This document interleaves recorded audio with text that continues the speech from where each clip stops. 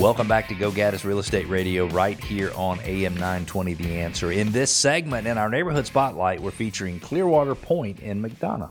Also, what size home do you really need for your family, especially considering any special needs that might be present? And is a survey really necessary when buying a home? Don't forget, we want to connect with you, and it is easy. Go to GoGaddisRadio.com, GoGaddis Radio.com. You can ask questions that we answer on air or off air. You can make comments. You can push back or challenge things that we say. It won't bother me in the slightest. You and I will still be friends if you think something I said on the radio is stupid, because every once in a while I do say something that doesn't make any sense, and I'm okay being called out on that, and hopefully you would be the same. You can also request that we do some additional research on your particular neighborhood, just like we've done for Clearwater Point in McDonough today. And you can subscribe to our podcast. We're available on every major podcasting platform. That way you'll never miss even one single segment of Go Gaddis Real Estate Radio. Each week, we pick one specific Metro Atlanta neighborhood to call out critical changes over the last 3 years to help you understand, as a home seller, as a home owner, whether or not you have a particular advantage in that neighborhood. And this week, we have picked Clearwater Point in McDonough, or a resident of Clearwater Point in McDonough has asked that we feature their neighborhood. It's in McDonough, which is in Henry County. You take I-75 south to exit 216. You go left on Highway 155 to Airline Road and go right. The neighborhood is on the right. It's very easy to find. Somebody asked me the other day, when you talk about neighborhoods, why do you give so much information about what's going on around the neighborhood and not as much information about the homes in that particular neighborhood? And it's because what people are looking for and what we have found is lifestyle. So it's where the grocery stores are located and where all the parks are. And if you're missing that, it doesn't matter how perfect the house is, people don't like it. Clearwater Point is a swim tennis neighborhood of about 360 plus or minus homes. The amenities include a clubhouse, tennis court, swimming pool, playground, and a putting green. It's convenient to I-75 and only 30 minutes south of Atlanta. It's 10 minutes to the McDonough Square with restaurants and shopping and entertainment and galleries. The Geranium Festival is celebrated there each May in the square. It features hundreds of crafts and food vendors, and countdown to the new year also at the Geranium Drop. The area has many parks with trails, playgrounds, athletic fields, and lots of different things to offer. It's 10 minutes from Heritage Park and Historic Village. It is 10 minutes to Big Spring Park, which is named for the original water source for the city of McDonough. It has walking, jogging, has a track, has a dog park, has inclusive playground for families and kids of all ages. It's also less than 10 minutes from Southern Belle Farms, which is a 330-acre working farm that has seasonal events and berry and peach picking and fresh produce. It's 15 minutes from Sandy Ridge Park, which is a 34-acre BMX-sanctioned park, which features a racetrack with a 50-foot starting hill and high bank turns, and riders of all ages and skill levels are welcome. 15 minutes to Red Hawk Nature Preserve, 20 minutes to Avalon Park, with athletic fields and an 85 by 150 inline hockey rink for year-round play, and 30 minutes to Atlanta Motor Speedway. Not just for NASCAR, but camping and car shows and festivals and concerts are held there. In fact, I've been to Atlanta Motor Speedway only once with my buddy Alfie, who I have to say is also the technical producer of this radio show, and I had a great time. I was a little embarrassed by the fact that I wanted the cars to run into one another. We had an amazing time. Let's take a look at Clearwater Point in McDonough. Let's take a look at the last 3 years and see what's happening price-wise. In 2021, there were 13 homes sold in the neighborhood. They took an average of 7 days to sell. The average sales price was $333,577. They ranged from a low of $260,000 to a high of $405,000, and homes sold for 2.1% more than their list price. In 2022, 7 homes sold, took an average of 27 days from listing to contract, and the average sales price went up $90,000, from $333,000 up to $423,000. They range from a low of $350,000 up to a high of $490,000. Homes sold for 2.2% more than they were listed for. Year to date this year, there have been a total of 6 homes sold. They've taken 48 days. It's gone from 7 to 27 to 48 days. It's gone from 13 sales to 7 sales to 6 sales. Average sales price decreased about $30,000 to $389,000. It could mean that there was just an unusually high couple of sales in there that pulled that average sales price up in 2022.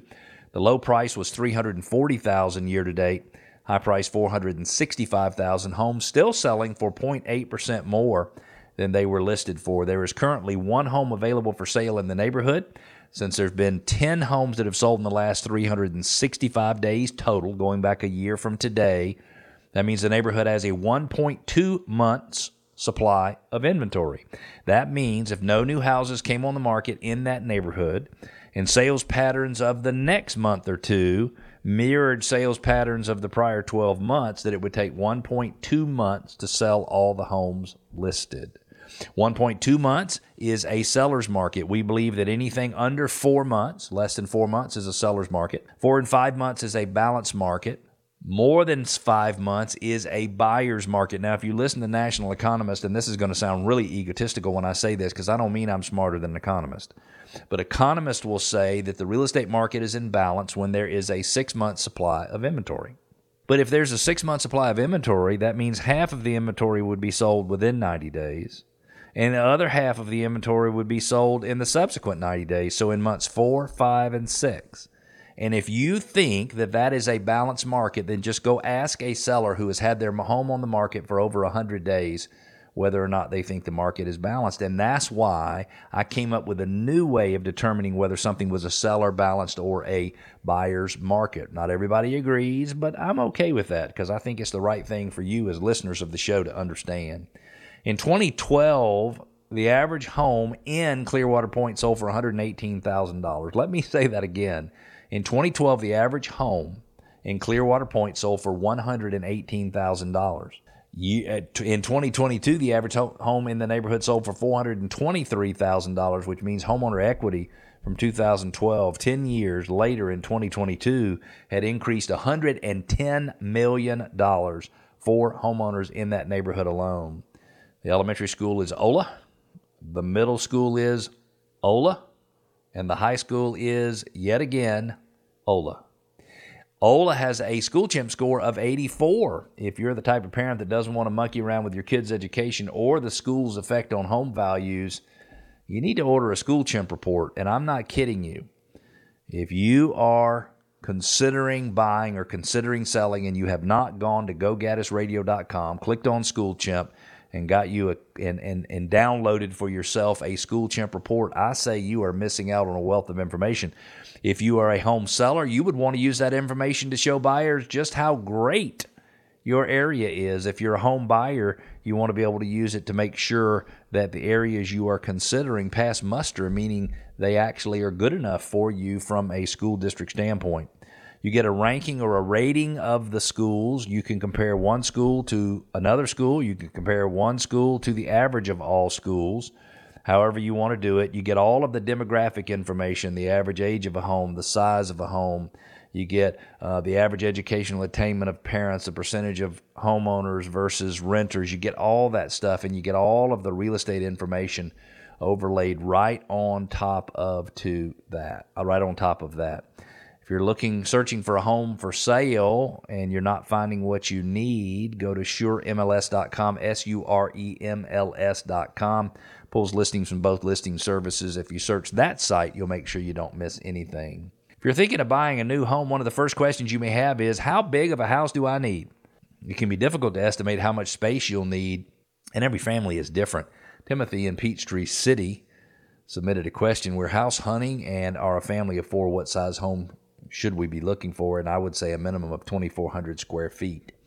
So the way that works is fairly simple. There are certainly several factors to consider when you determine how big of a house you need, and certainly your life changes or special rooms or other features would make a difference. But generally you want to multiply the number of people in the household by 600 square feet.